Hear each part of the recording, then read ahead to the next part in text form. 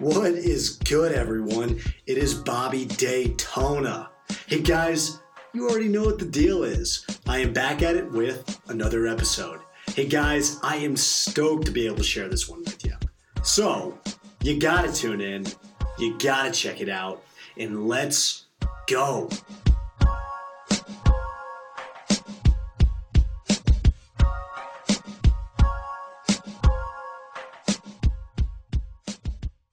There's something really beautiful that happens when you remove the excuse, when you remove the out. One of the questions I've been asked is, how are you able to run marathons, ultra marathons, with such consistency? How do you do it?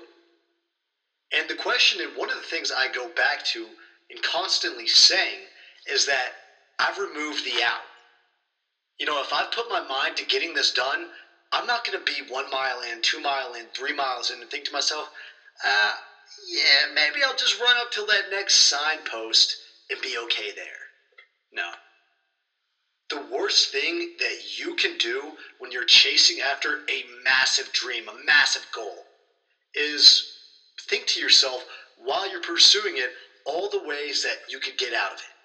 All of the short stops that you could take to take a break or maybe revisit it. Basically all the ways that you don't have to keep moving forward. And when you ultimately make this fundamental switch, and this is what happens, when you get to a place where within your own mind, you know that you are not going to quit. You know that no matter what comes up, you're going through it. It doesn't matter. You basically become limitless. Because the vast majority of people, when they're chasing after the dream, the goal, whatever it might be, they're always giving themselves the out. They're always giving themselves that ladder so if things get really rough, they can just climb on up and be out of the muck. But the truth is, and I genuinely believe this, is that if you want to do 26-2, you can't have an out. If you want to chase your dream, you can't have an out. You've got to be willing to go all in. And I'm talking about two pretty unique concepts here, but the main one I want to harp on is this singular moment where your mind is going to say quit. Your mind says quit. Your mind says quit. But then you get to a place where you tell your mind, I'm not going to quit. And you tell yourself, I'm not going to quit, and you know you mean it. And that is a fundamental switch that if you're able to make, it will ultimately, fundamentally change what it is that you can do. And you will begin to accomplish feats of greatness that people quite literally look at, that you look at, and you think to yourself, how is this possible? How am I doing this?